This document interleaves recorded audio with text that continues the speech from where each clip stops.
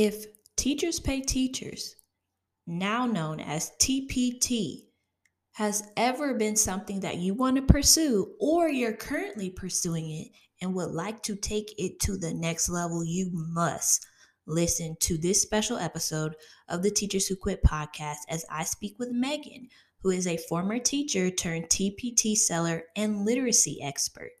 Megan is the creator of The Literacy Dive, a one-stop shop for engaging hands-on literacy resources that help students develop a love for reading and writing. And in this episode, Megan shares her journey from the classroom to entrepreneurship and offers valuable insights on how to elevate literacy instruction in your own classroom or TPT business. Megan is someone I actually know in real life. We went to the same church together, and Megan is a literacy specialist now living in Nashville, Tennessee. She has over a decade of teaching experience across elementary grades, and she's taught from kindergarten to second grade and fourth grade. Megan has gained a true love for upper elementary whenever she was able to realize how a large learning gap was present for so many third, fourth, and fifth grade students. Many of her students would enter her classroom at a first or second grade level, and she viewed every challenge as an opportunity and made it a personal mission to set out and do whatever it took to grow her students. She ventured on to become an interventionist where she serviced students kindergarten through fifth grade in the area of reading and writing. This has also afforded her the opportunity to work alongside other teachers as they work to grow their understanding and effectiveness in literacy instruction.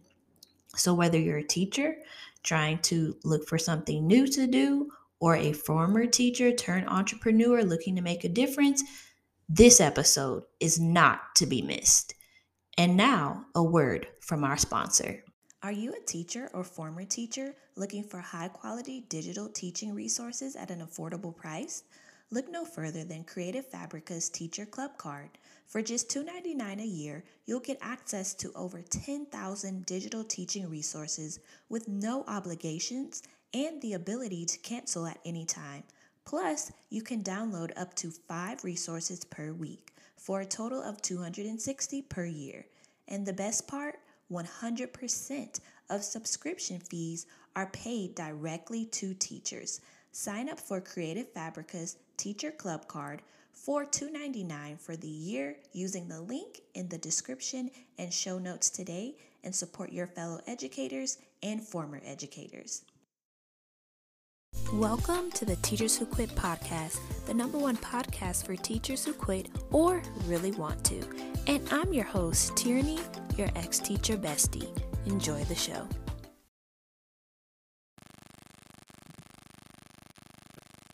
Hello, Megan, and welcome to the Teachers Who Quit podcast. I am so excited to have you on this episode. How are you doing today? Hello, I'm really excited to be here chatting with you. I'm doing well today, cannot complain.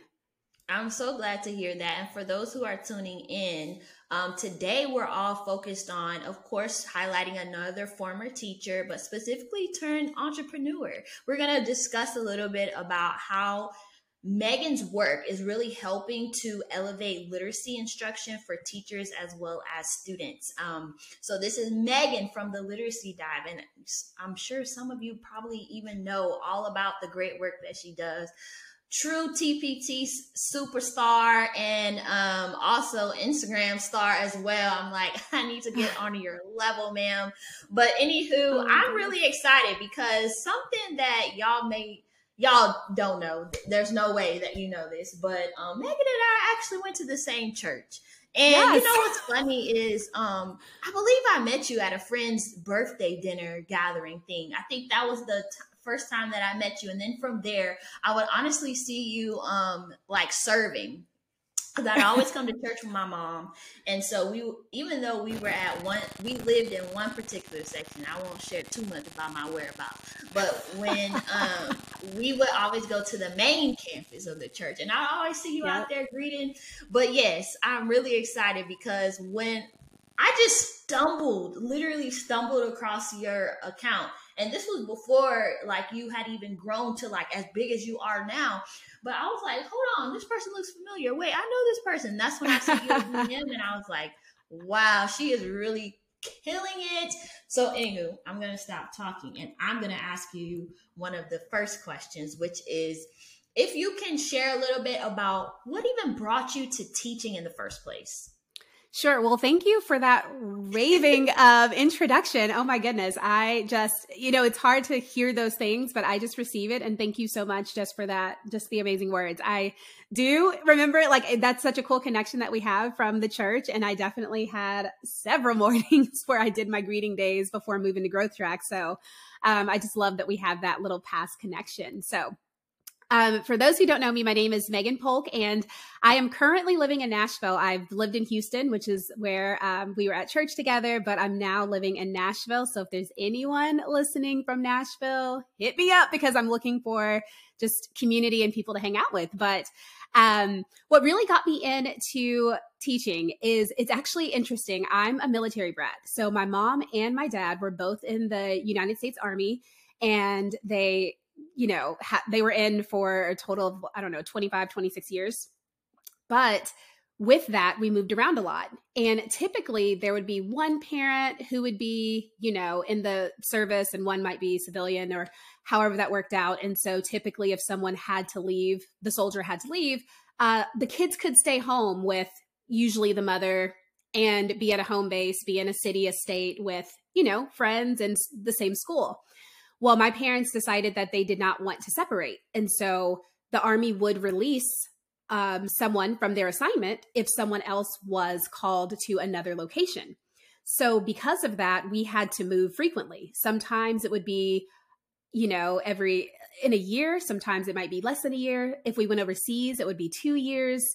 So with that, I have been in several schools across the US and in 2 countries.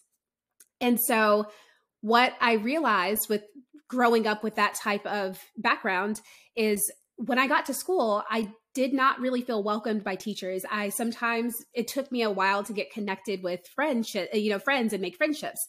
But what really hit me was when I was a freshman in college. And again, when I was a junior in high school, we were asked a question to write this essay about, your favorite teacher who impacted you. And it was at that moment in college where I actually realized, because obviously in college, it's for like a legit grade. So I was like, let me really think about this.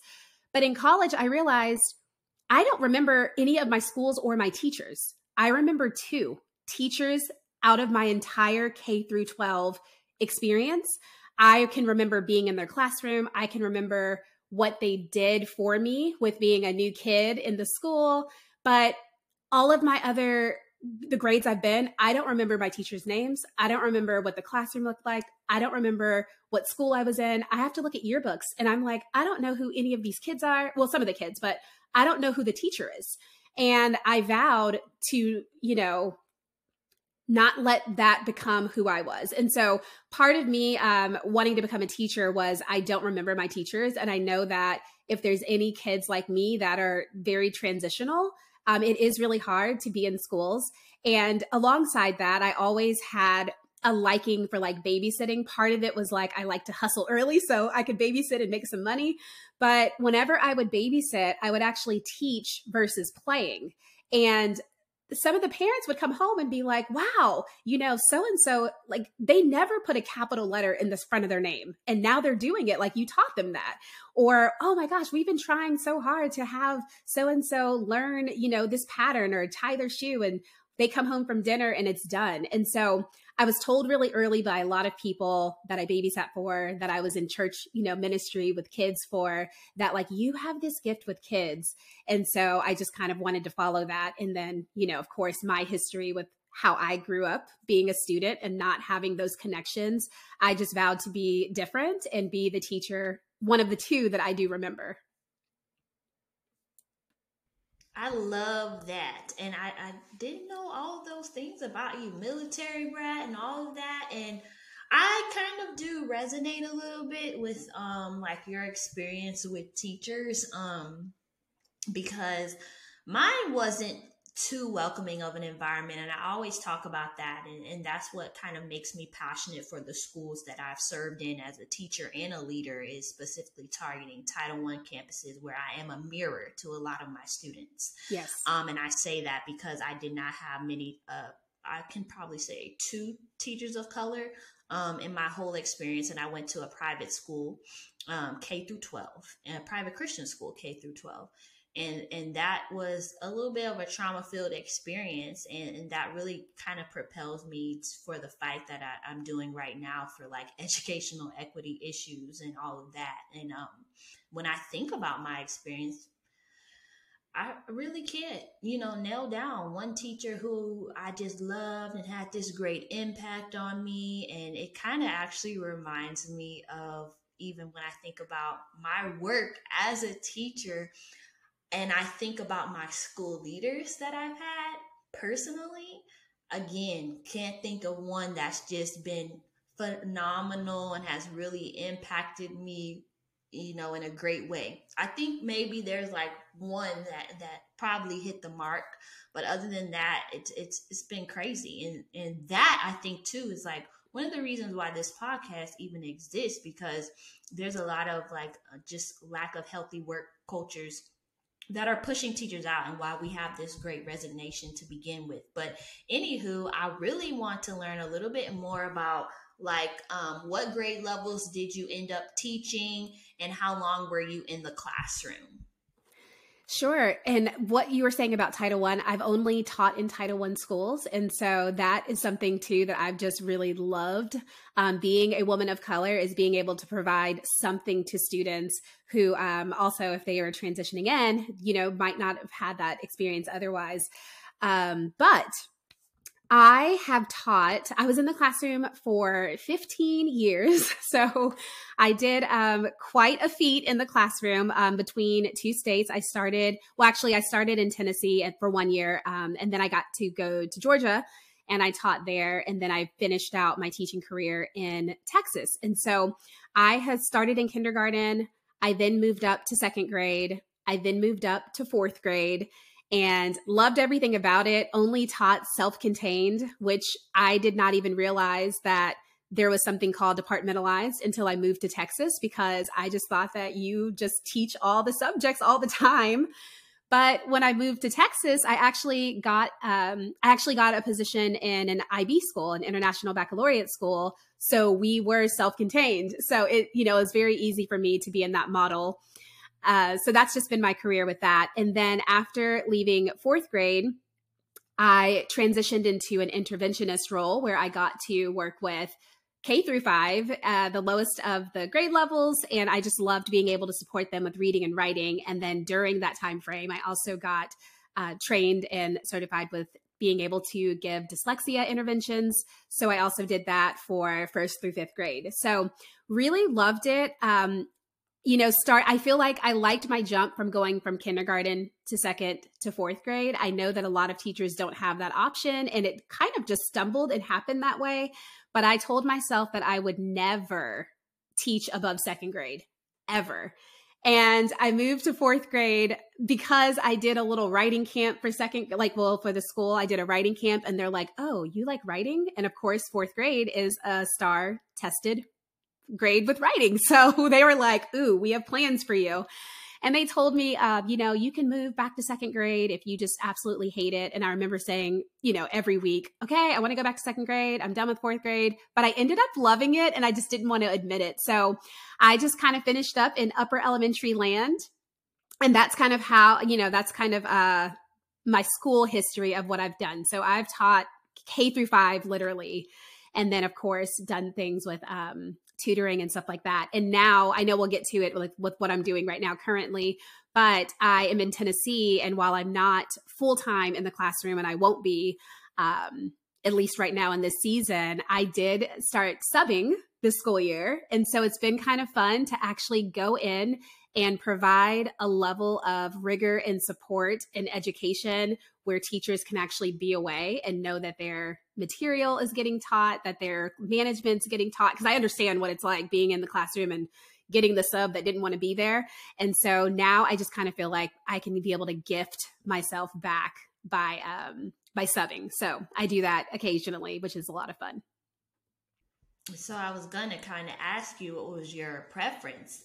Was it the ECE or lower L or upper L? But you kind of talked about it as far as like you actually kind of like those fourth graders a little bit. And I laugh because in Texas, my cert is EC through 6. Yes. My principal cert is EC through 12, but my teaching cert is EC through 6. And then I have the ESL as well. And I was always the person like, I'm only sticking with upper elementary. Like, that's it.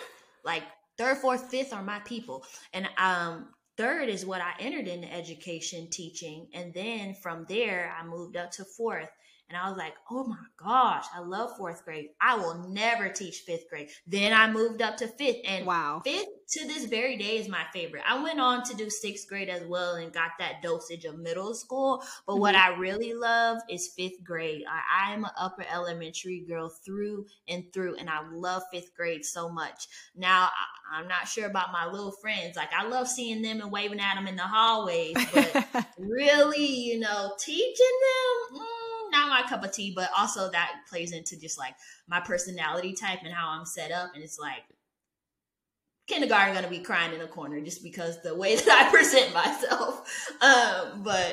Anywho, loved hearing that. And so I didn't know 15 years, good Lord. That's a real slow clap right there, because my journey was 8 years and out. So the fact that you did 15, now interventionist, were you pulling some small groups, or how was that a little bit different? Yeah, so with the interventionist, it was still obviously full-time teacher. I did focus on pulling small groups, but what I learned is that different campuses can kind of structure that support differently.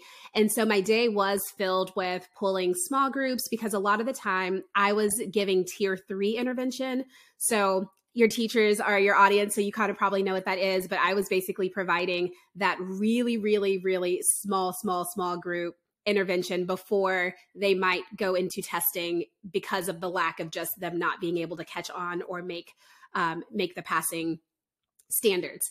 And so I did primarily do pullouts. And so they would come to my little classroom. I would keep them, instruct them, collect data on them, and then, send them back.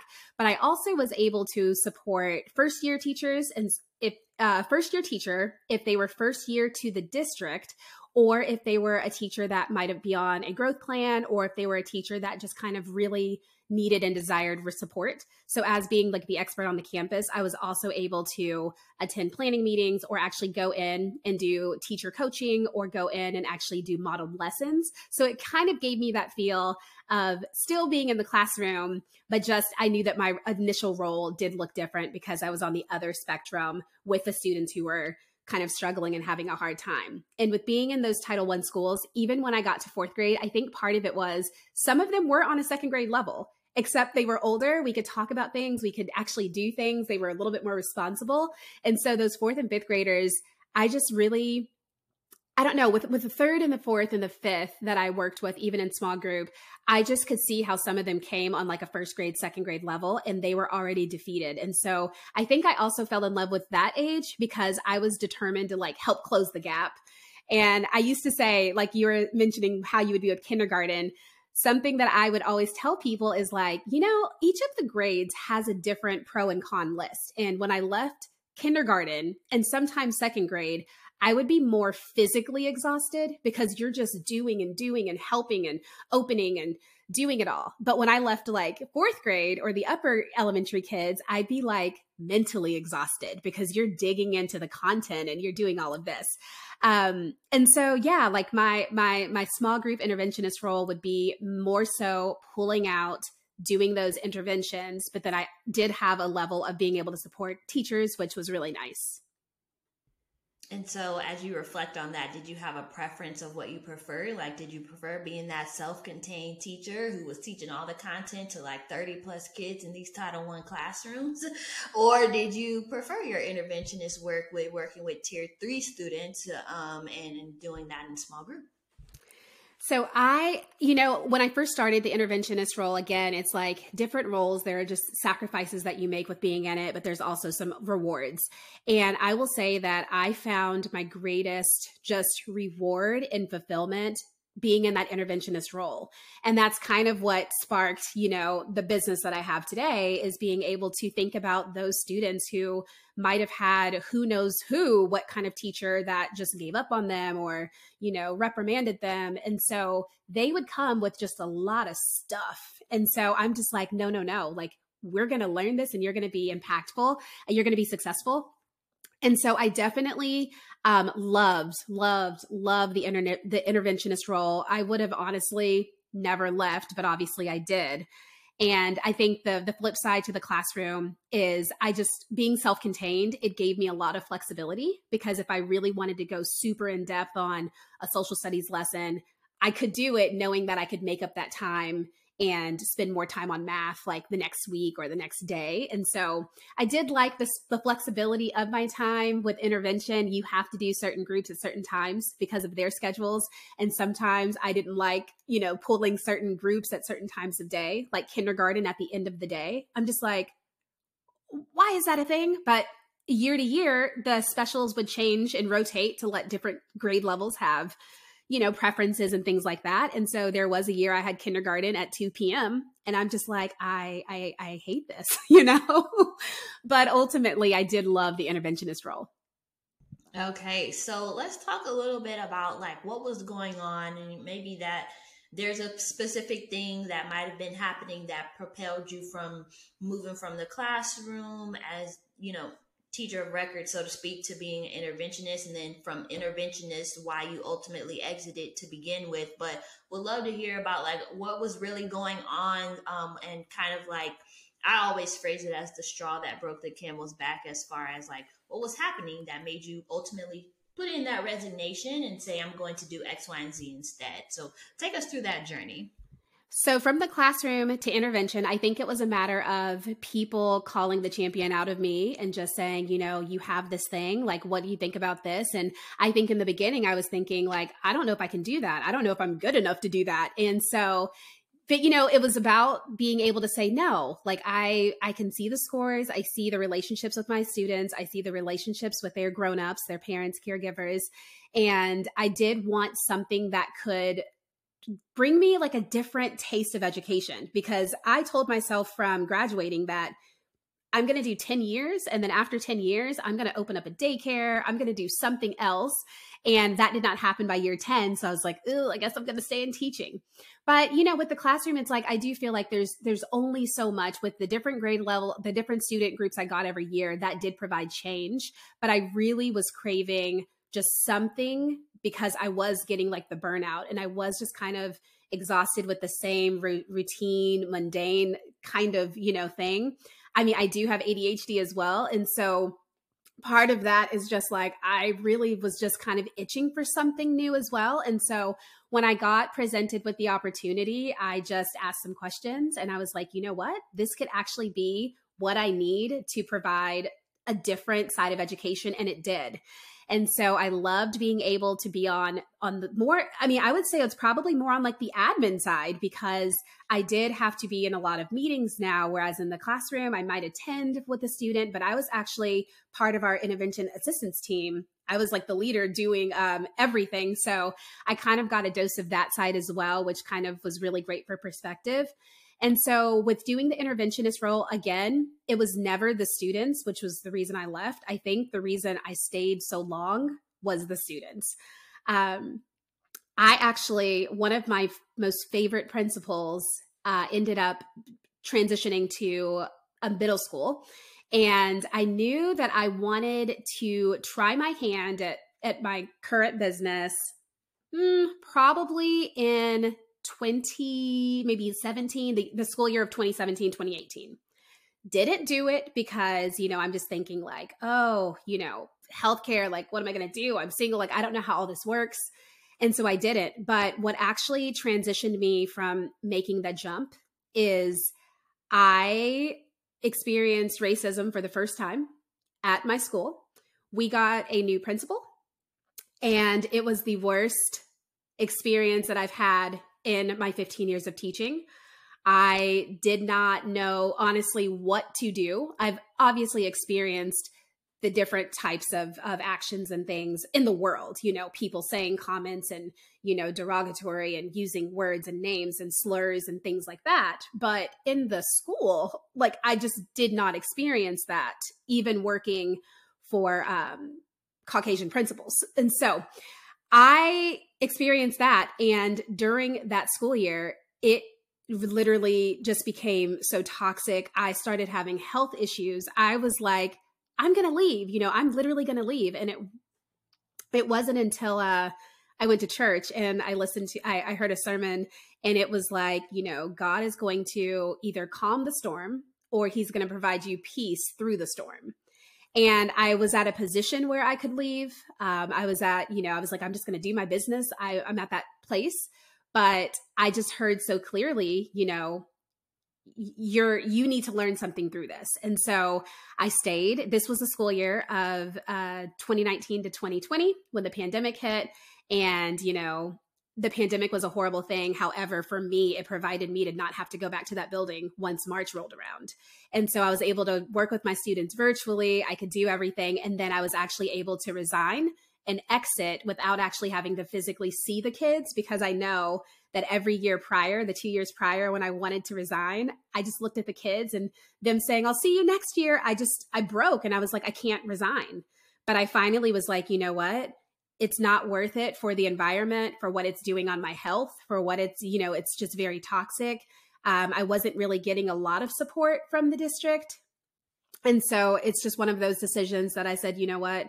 It is not worth it. If I have to go and do something else to supplement, if my business falls apart, it's just worth it in this moment, because no one deserves to be treated away outside of respect. And then also, it's just not worth it for my mental and my physical health. Wow. That really just kind of makes me upset, honestly, because that's one thing, like, when that word gets thrown around, like racism, like, that just takes me to a whole nother, like, person, because again, I have definitely experienced that, and in multiple ways, from microaggressions on to more intensified situations. Sure. But yeah, that's not okay. And I'm wondering, like, to the extent that you would feel comfortable, if you would be willing to share a little more of, like, examples of some of the ways that you were experiencing racism from a school leader. Yeah, I mean, sure. It's like, I'm at that point, obviously when I was in the school still, I tried my best just to kind of shield it from other teachers that were there.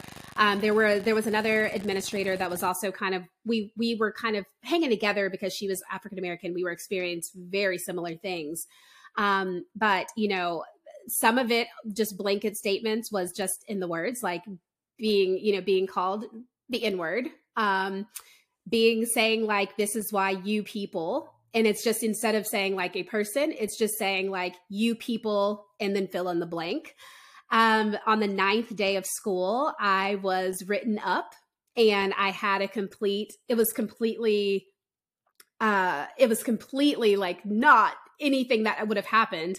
But I was like written up to be painted as this way. And by things that I was saying and doing, and that was just not in my character, not in my nature. But I'm like on the 9th day of school.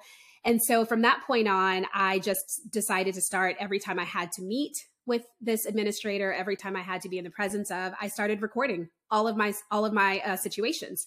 And thank goodness I did, because he then tried to basically, on top of just the words and making you feel less than, I think it was a mixture of not just race, but also me being like my race and a woman. So it was kind of that little power type of situation. So definitely within the wording of not addressing me by my first name or my last name, but by a different name, which I honestly kind of froze and was like replaying in my head, surely, like, what words rhyme with that, did I really hear Megan? Like, no, it didn't make sense. And it was just the most hurtful and embarrassing. And it just really got to changing who I am. So at any rate, I was so grateful that I did record every interaction and every situation with this administrator, because as the paperwork kept getting sent off, basically trying to get me like on a plan to where either I would leave or I would get forced to leave. I was actually able to play for our SSO. I was actually able to play what actually happened, and it negated what was actually written down. And so at that point in time, they started doing investigations, and that followed me through the summer because the other person spoke out as well. And I'd already put in my papers to resign. And so they actually reached out to me, HR, and were like, can we get a collection of all of your all of the audio? I did the voice memos, and it's just dated. It's timestamped. It has the actual words and things like that. And I was able to give that. And I was like, I hope it just helps the people after me. But luckily for myself, I'm rooted in who I am. It did kind of spiral me into like becoming someone I wasn't, because I just didn't know how to deal with this. But I just hope that everything that I could do and provide helps someone who is not as strong, because it was definitely not it was not a fun experience with the separations of things. With what would even be given. What I would receive would be different if it was like I'm just telling you, like literally, if you can think back to like segregation, where it's like you all get this and then this is for you. It was completely just like going back into time. This is crazy. I can't believe I'm just flabbergasted because one, we just talked about how, I said, hey, I've only served and worked at Title I schools. You were like, yeah, same here. Hello. I know that there were a multitude of like Black and brown kids at that school. But then you have a white male, I believe, right? Okay. Who is stepping into the ultimate position of power, quote unquote, on a school campus to set the precedence for every decision that is made that is going to directly impact and influence the education that these Black and brown kids are receiving. And that's just really what is irritating my soul and my spirit right now. Because one thing that I'm big on, and I talk very candidly on all of my social platforms because I just say what I want to say and how it needs to be said so it can be received. And if you can't say amen, you say ouch, and we keep it pushing, because I'm not for everybody. But one thing that I say a lot, because of the work that I do around coaching teachers when it comes to their classroom management and culture in Title I spaces, you have to check your implicit biases, right? And so I'm thinking about like, what are all of, again, like the biases that this person held? Of course, they're blatant, like racist, but in addition to that, it's just like, I'm sick. I'm just like irritated because I'm like, those poor, first of all, for you, that is horrible. And then thinking about, again, all of those students that were like impacted by this person who is supposed to be a leader and looking out for your well-being and putting systems and structures in place. Like this is, that and is. You definitely saw it with the students as well. Like that was definitely, it was a difference with student A could do this, student B does the same thing, but the outcomes were very different. It's like you saw it all the time. And so I just kind of, on top of my own self, it's like, I was like, I have to pick up and be an advocate for these students as well. And then just like pray that change happens and that, people start recognizing real for what it is. Man, like that is so horrible. Okay. So what ended up happening? HR is doing their thing, and it sounds like they were kind of dragging it out a little bit. But I'm glad that the other administrator, who was a person of color, was able to kind of step up and share as well. So I'm curious as to what was the outcome? Yes. So, with being contacted in the summer after I'm already released from the school district, I'm thinking, oh, wow, even though I had some situations and talked with the SSO like during the school year and I really didn't feel like progress was made, I was like, maybe they're really taking this serious for what it is, because it is serious how he was treating employee and staff as well as students. But I still talk to the other administrator, and he is still in position at that school. And I think for me, it was a big eye-opening experience that was like, it's far beyond the school that you teach at and the kids that you get to serve. I will not work for a district that does not look out for their employees and their staff. And so while I was staying for the students and staying for a position that I loved, I recognized if the values and core beliefs of a district do not align, I will not be a part of it. And so that was really what just allowed me to say, you know what? We are done, and it's not worth it. And if I have to go and figure out something else, like I said, if everything crumbles, I will be okay, because I know that my environment will be healthy and strong. But it's one of those things where I will not go back and work for that district. I cannot, and I will not support it. Wow. Oh my gosh. Still freaking working there. Yes. I can't. I cannot. I'm going to continue some more of this conversation when the podcast recording is off. But anyway, I'm going to move to the next piece because yes, okay, we've talked about your journey, your experience. Let's talk about TPT. So you mentioned in 2017, it kind of like came up. You didn't really like go for it. But then like, when was the time that you actually started to, say, hey, I think TPT makes it you put your first resource free and then you can start right. Yes. Charging for so tell me a little bit about the timeline there, and like what even sparked your interest to want to go into TPT when there's so many different avenues. What was, the draw there? So with TPT, it was really kind of interesting because I, along with a friend, sometimes we would go to Louisiana and do like little presentations and just, want to present at their conferences. And it was one particular conference that I went to and I was presenting, and I would obviously make some material because it matched what I was teaching on, and then I would give it to the participants. And so one particular participant had asked me, do you like sell these? Do you sell more of these? And so in person, I was kind of like, what? Like, do I sell more of these? No, I just make them. No, I just make them for like and this took a lot. I usually just make it like hand scribble scratched and put it on the wall, but I formatted it for this session. And so then she emailed me about maybe like a week later. She wrote me an email and she was like, oh my goodness, like I took this back to my classroom. Like my students are doing things they haven't done before. Like, do you have more of these? And then she said in another follow-up email, she was like, if you like, do you have these on Teachers Pay Teachers? Like, I would love to like buy these. And I was like, Teachers Pay Teachers. And so I feel like I've heard of Teachers Pay Teachers, but I never really used it because I felt like some of the things, if I got it for free before paying for it, I'd have to alter it, or it didn't really work well for my students or my group that I had. And this was back in 2015.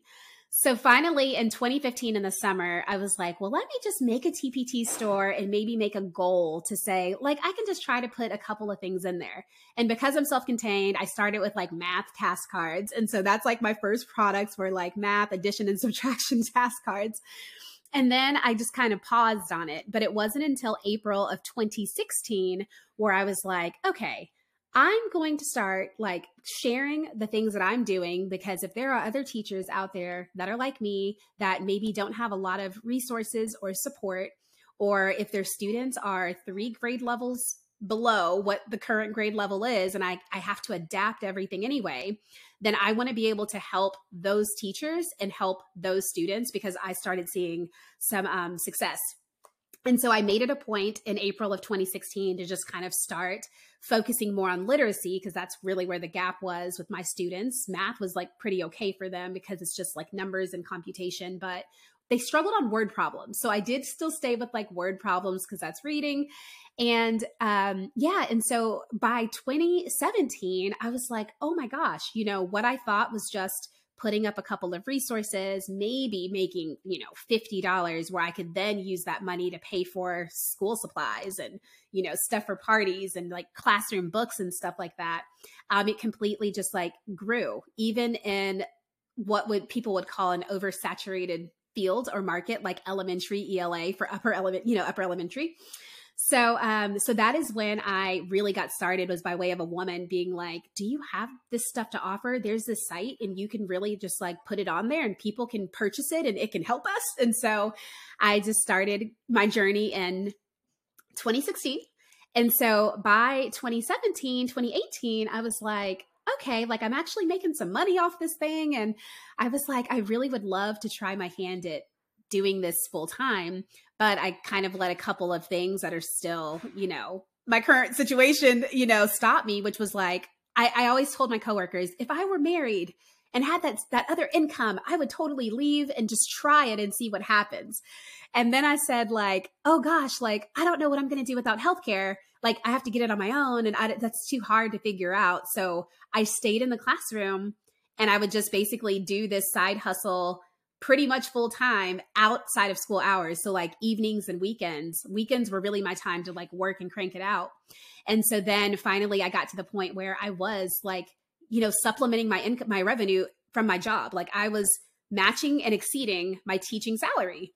And I still stayed in the school, you know, 2 additional years because I just loved my position and I loved being able to use what I created with students and get ideas from those students.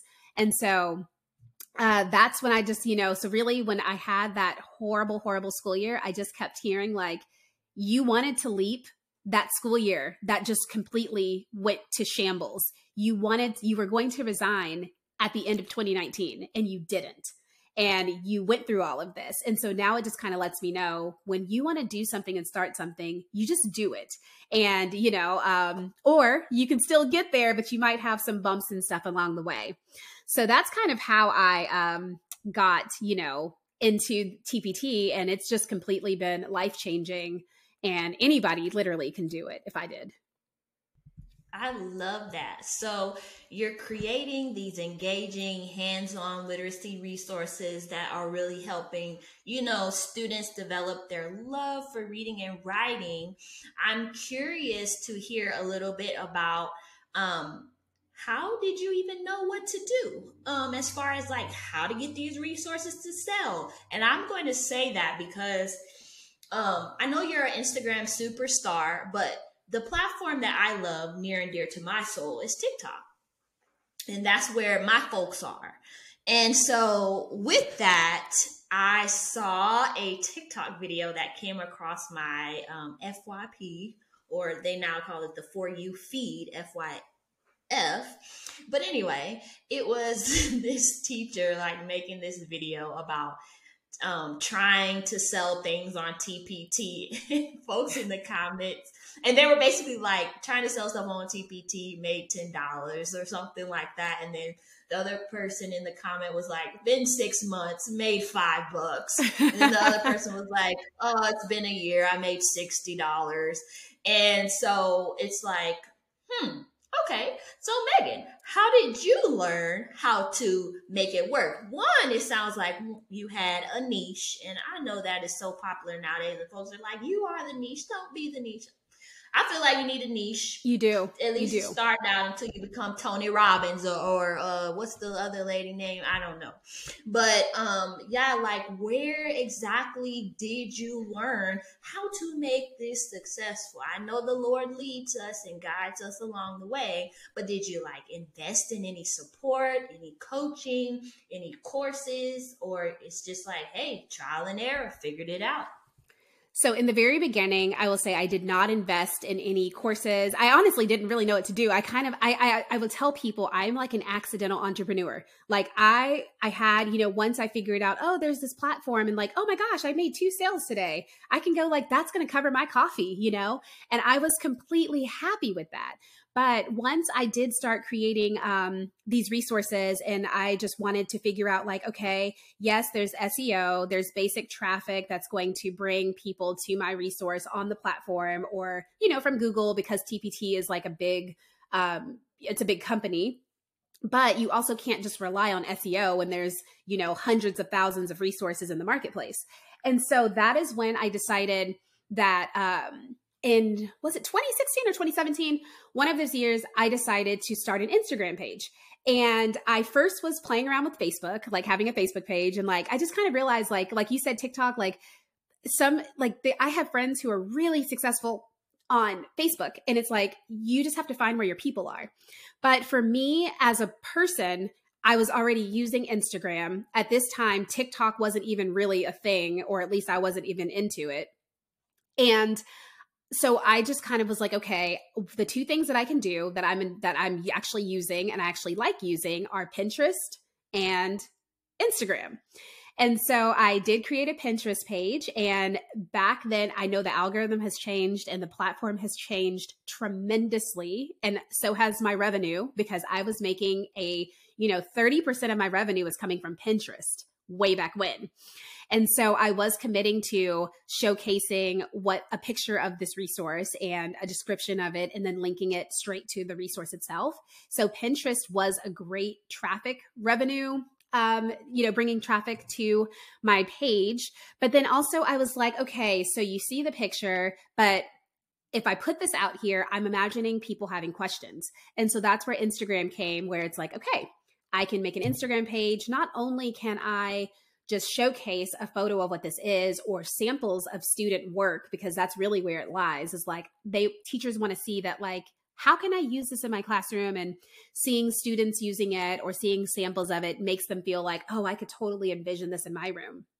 So with Instagram, I mean, literally that blows my mind too, as the growth of it. I never thought that my Instagram page would grow the way that it has either. So I've just been in a lot of like, whoa.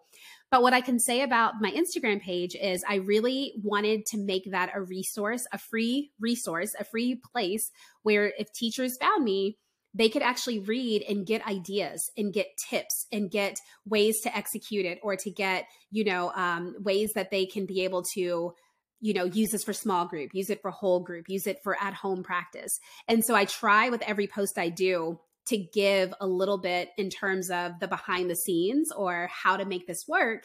And that I feel like really brought people over to, one, like knowing me and liking me and trusting me, because I was giving them more than just buy this resource for $5 and figure it out yourself.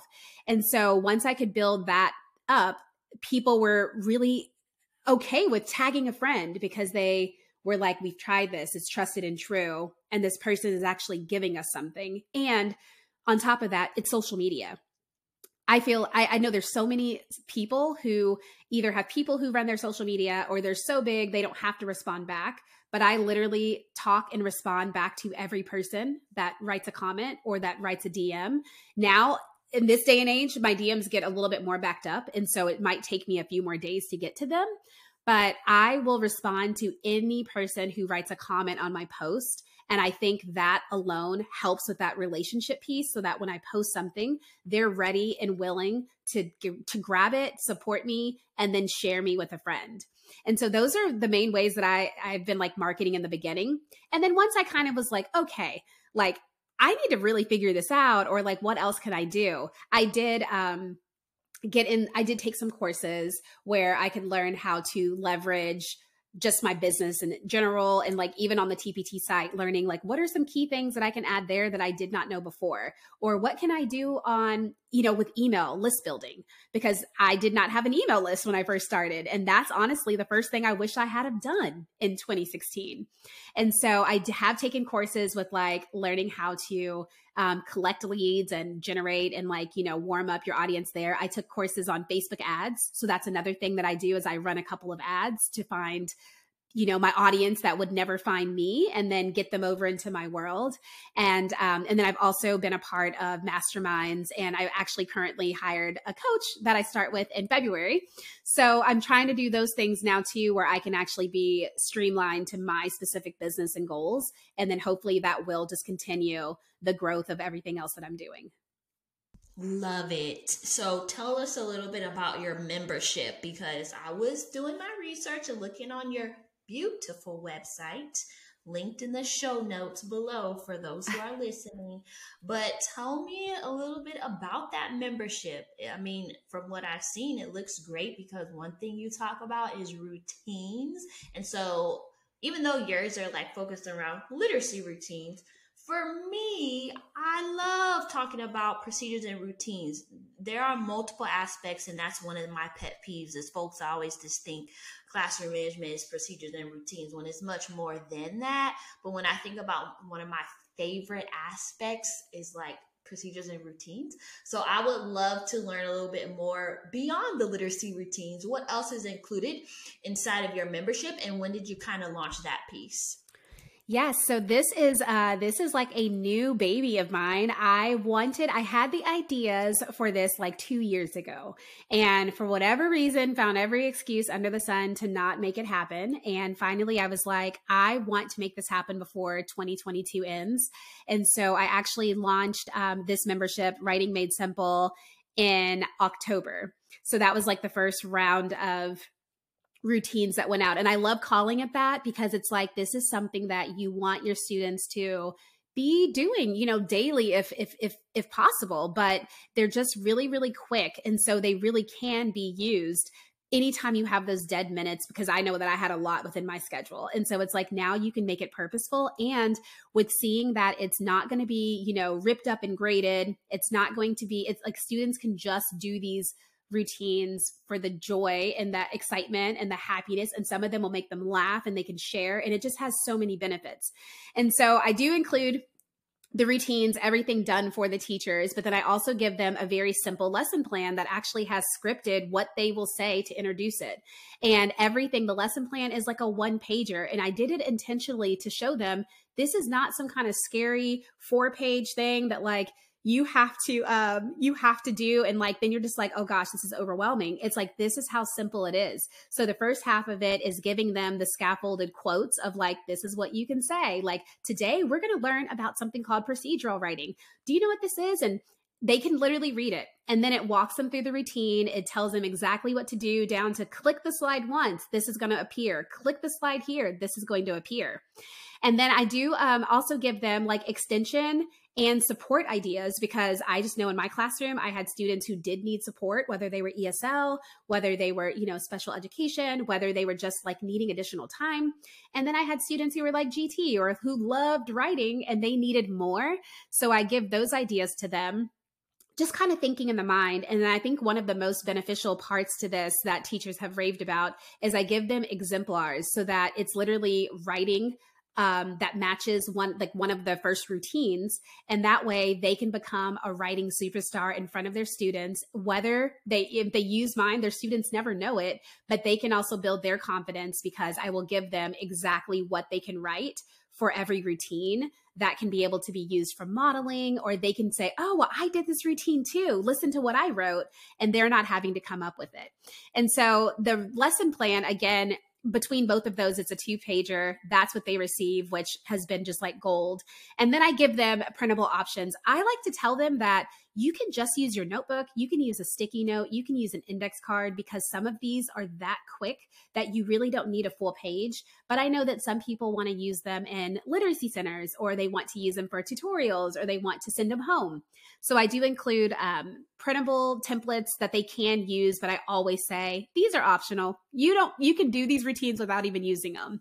And then the one thing I do is I do a video walkthrough, which is, again, a really quick video, but it's me walking through the routine, talking about it, so that teachers can feel really comfortable and confident with it. So everything about this membership is simple, which is why I named it Writing Made Simple. It's like, I want to keep everything simple, achievable, attainable, and I want you to be able to execute it and get those gains and those results. I love this. I love it so much. And as I'm thinking about it, I'm like, I'm going to have to chat with you further because my audience is folks who are in their first 5 years of the profession, especially those first year teachers who are really trying to have their classroom management solid or improve it because they maybe didn't focus on that their first year and instead just wanted to decorate their room, so the classroom management fell to the wayside. But it's okay because we are continuous learners here. Absolutely. But I'm thinking about it, I'm like, I'm gonna have to talk to Megan about how I can get this out to my folks, because I know like my audience would really, really, really benefit from this, because again, it's like what you're saying. It's simple, it's streamlined, it's effective. And that's what I'm all about too when it comes to like classroom management best practices. But you know, those who are like reading teachers, ELA, they would really love this. I can already tell. So we're going to chat about that. But anywho, I would love it because I know if there's folks listening to this right now and they're like, you have given them so much hope from just sharing your journey with them. And so for those who are listening to this right now and they've heard this episode about you and your success of going from classroom to entrepreneur and creating this, you know, literacy legacy, so to speak, how would you advise them to get started? Like 3 top tips.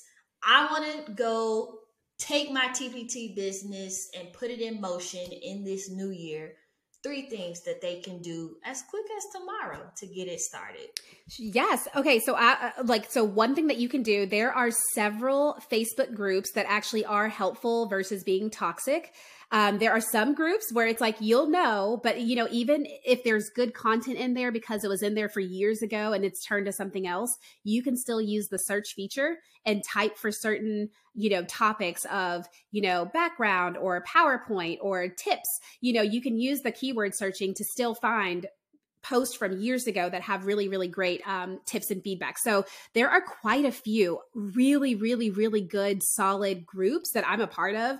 And even though I feel like now I know how to do all of those things, there are still new things coming that I did not have access to back then. And people are so nice and kind to share it. So getting and finding some Facebook groups that's free.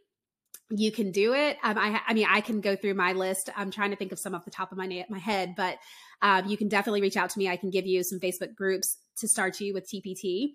And then also I'm listening to podcasts. There are so many podcasts that are free to listen to, and they have really, really great actionable steps for everything from blogging and SEO. So if you do have TPT resources and you have a blog, you can be able to see how can I get those resources onto my blog, which then can be able to be one more way to get traffic.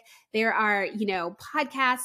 There are a few podcasts, 3 or 4, that are specifically for TPT sellers, whether you're at the beginning, middle, or end of your career, as well as one for entrepreneurial journey from TPT. So I can definitely give you a list of those, but listen to podcasts. And then I would say, if you know that this is what you want to do and you really do need like hand holding, or you really just do need like focused support, definitely invest in yourself. Like I learned, like, you know, there is nothing like investing in what you want to do. And I think so oftentimes we don't, because it's like, I don't want to spend that money, but you really do have to spend money in order to make money. So whether it's in a course, you're going to learn those skills and that craft or that tip that's going to actually help you save 5 hours because you are doing it this way. And there's actually a button that does it this way. And so you can actually learn just more and feel more confident. And then my last thing is just people. Talk to people. There were so many people that I talked to by just reaching out in a direct message of like, hey, I saw that you recently left. Can you tell me about that journey and what it looked like? You will be surprised at how many people love sharing about their journey and just want to see other people help, especially in this field. And so talking to people about their steps, talking about what they did for healthcare, talking about what opportunities or what, you know, they wish that they would have done when they started. And that can really help you to prepare yourself for making that leap. Love it. This is so good, Megan. And I think it's also super powerful to hear that from you. Like, as we've talked about a little in this conversation, you being a person of color, I don't see that many TPT superstars that look like me. And honestly, that might be part of the reason why I never like thought TPT. It was always for me, it was a coaching business from the jump. So I really never considered like TPT, and when I think about it and reflect, why is that, Tyranny? Could be because I didn't see anybody who looked like me really out there killing it. But now Right. seeing you being able to share, what you're doing with the audience here, I think that's really going to be powerful. And I love seeing your success. And I can tell the true time and intentionality that you put behind your work from even when you think about social media, some folks, you can tell they just like throw social posts up there and keep it pushing. I can tell even by the detail of your captions how much, like time and intentionality you put into your work. And so I'm just excited for you, excited for all of the things that you're doing and how successful you've been able to be. And I thank you for coming on this podcast today and inspiring my audience. Thank you so much for having me. Like I said, it's not often that I do get to share about my journey with this. I mean, I've talked to a couple of people, but it's been very just powerful, and it's been very like liberating to be able to share about what got me to this place, because it's quite possible that if things didn't happen that were just horrible, like I might not be where I am today, So thank you so much for having this platform and having this place where people can come and listen to other stories of people, and also just kind of be able to reflect on their own personal, lives. And even if nothing is going wrong, it doesn't mean that you can't take a leap and take a jump. And so thank you so much for having me on here. I just have enjoyed this so much. Yes, thank you so much, Megan. And so if you are listening to this podcast right now, every resource that you need in order to connect with Megan is going to be linked in the show notes down below. If you are a teacher looking to try something new, or a former teacher turned entrepreneur looking to make a difference and to dabble in TPT, this is the best episode for you. So again, click the link in the description down below in order to learn more about how you can connect with Megan. And stay tuned, because next week is our season finale of season 4. Thank you for listening to the Teachers Who Quit podcast. Keep listening to us on Apple Podcasts or Spotify. Subscribe and leave us a review to get a shout out on our socials. And remember to shamelessly choose you.